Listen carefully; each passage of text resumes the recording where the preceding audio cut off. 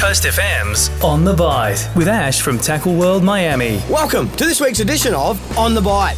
Reasonable looking weather should give us all plenty of options this weekend.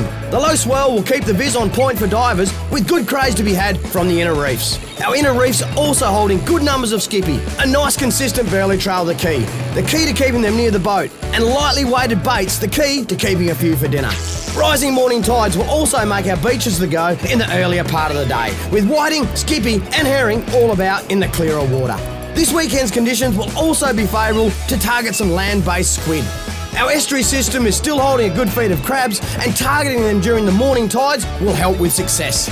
And a simple troll or cast around between pools should add a few salmon, skippy or herring to the mix. Wherever you get the chance to wet a line this weekend, as always, good luck, tight lines, and remember, every day's a good day for fishing. Thanks to Tackle World Miami. Coast FM's On The Bite.